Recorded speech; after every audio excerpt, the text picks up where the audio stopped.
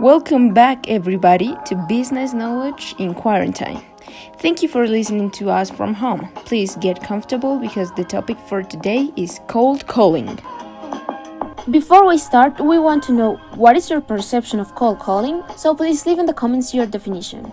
Now let's get into business. Perfect. Let me start with a little definition.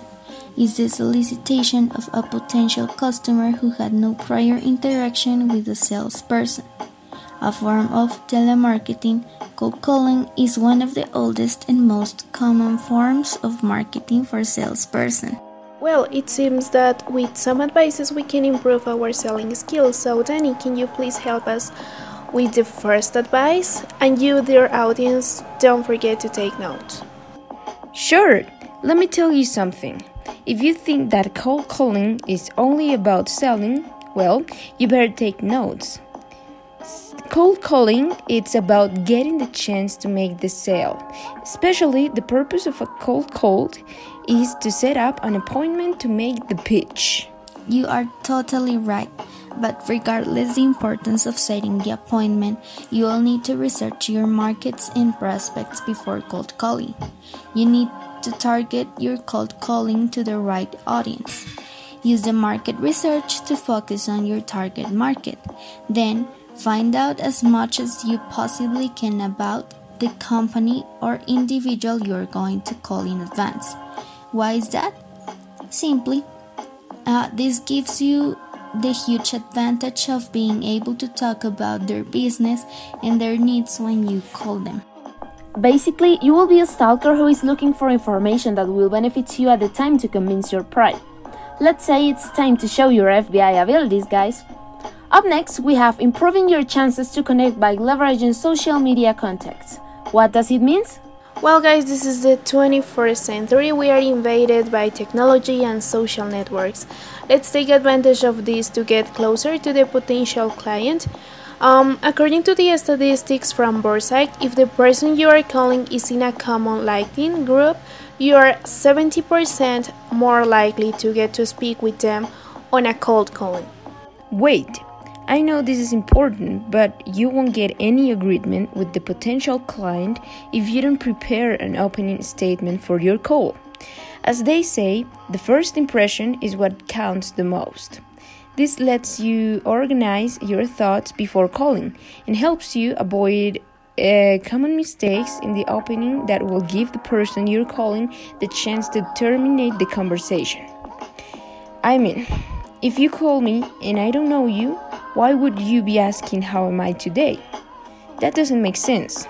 So be careful because this is small, but if you mess up from the very beginning, I can assure you that you won't succeed.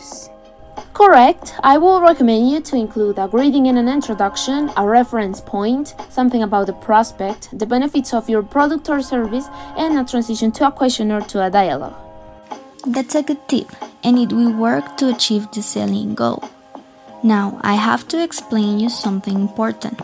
You cannot improvise during a cold call. Of course, it has to be a natural conversation, but please prepare a script for the rest of your cold call. You need to be prepared for possible questions or objections to answer them. Without a cold calling script, it's too easy to leave something out or minder. Once again, it's not that you'll be reading your script word for word when you call, but you've prepared the framework of the cold calling in advance. Be prepared to answer detailed questions about your products and services. I truly agree. By preparing a script, you will sound more confident and that you own the call. They will perceive that you know what you are doing, and this will help you to catch their attention, right? Right. And once you catch their attention, you will get an opportunity to set an appointment for talking about further information. This led us to the next point. Ask for an appointment at that specific time during your cold call. Give them time to think about the product you're selling, but take care, not too much.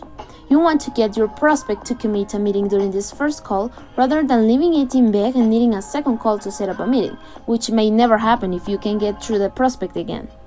Good point, but let me talk about the description of the product.